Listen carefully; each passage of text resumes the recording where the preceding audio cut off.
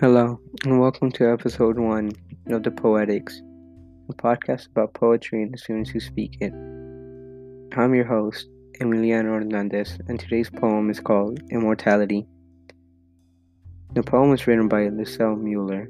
She was an American-German writer that fled from the Nazi regime. She was born February 8, 1924, sadly passed away this year on February 28.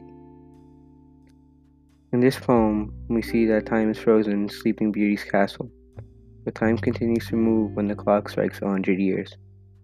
Time resumes when we can see everything's back on course and that nothing really changed. She then talks about how time is persistent and doesn't change anything for anybody. The name of this poem is Immortality by Lucille Mueller. Now, let's get to reading.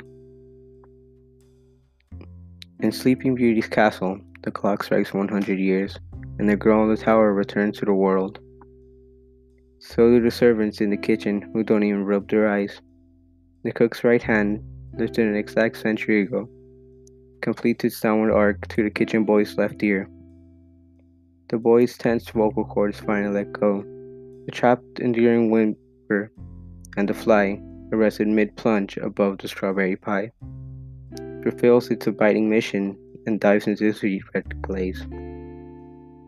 As a child, I had a book with a picture of that scene. I was too young to notice how fear persists and how the anger that causes fear persists, that its trajectory can't be changed or broken when interrupted. My attention was on the fly. Yet this slight body with its transparent wings and lifespan of one human day still craved its particular share of sweetness. A century later.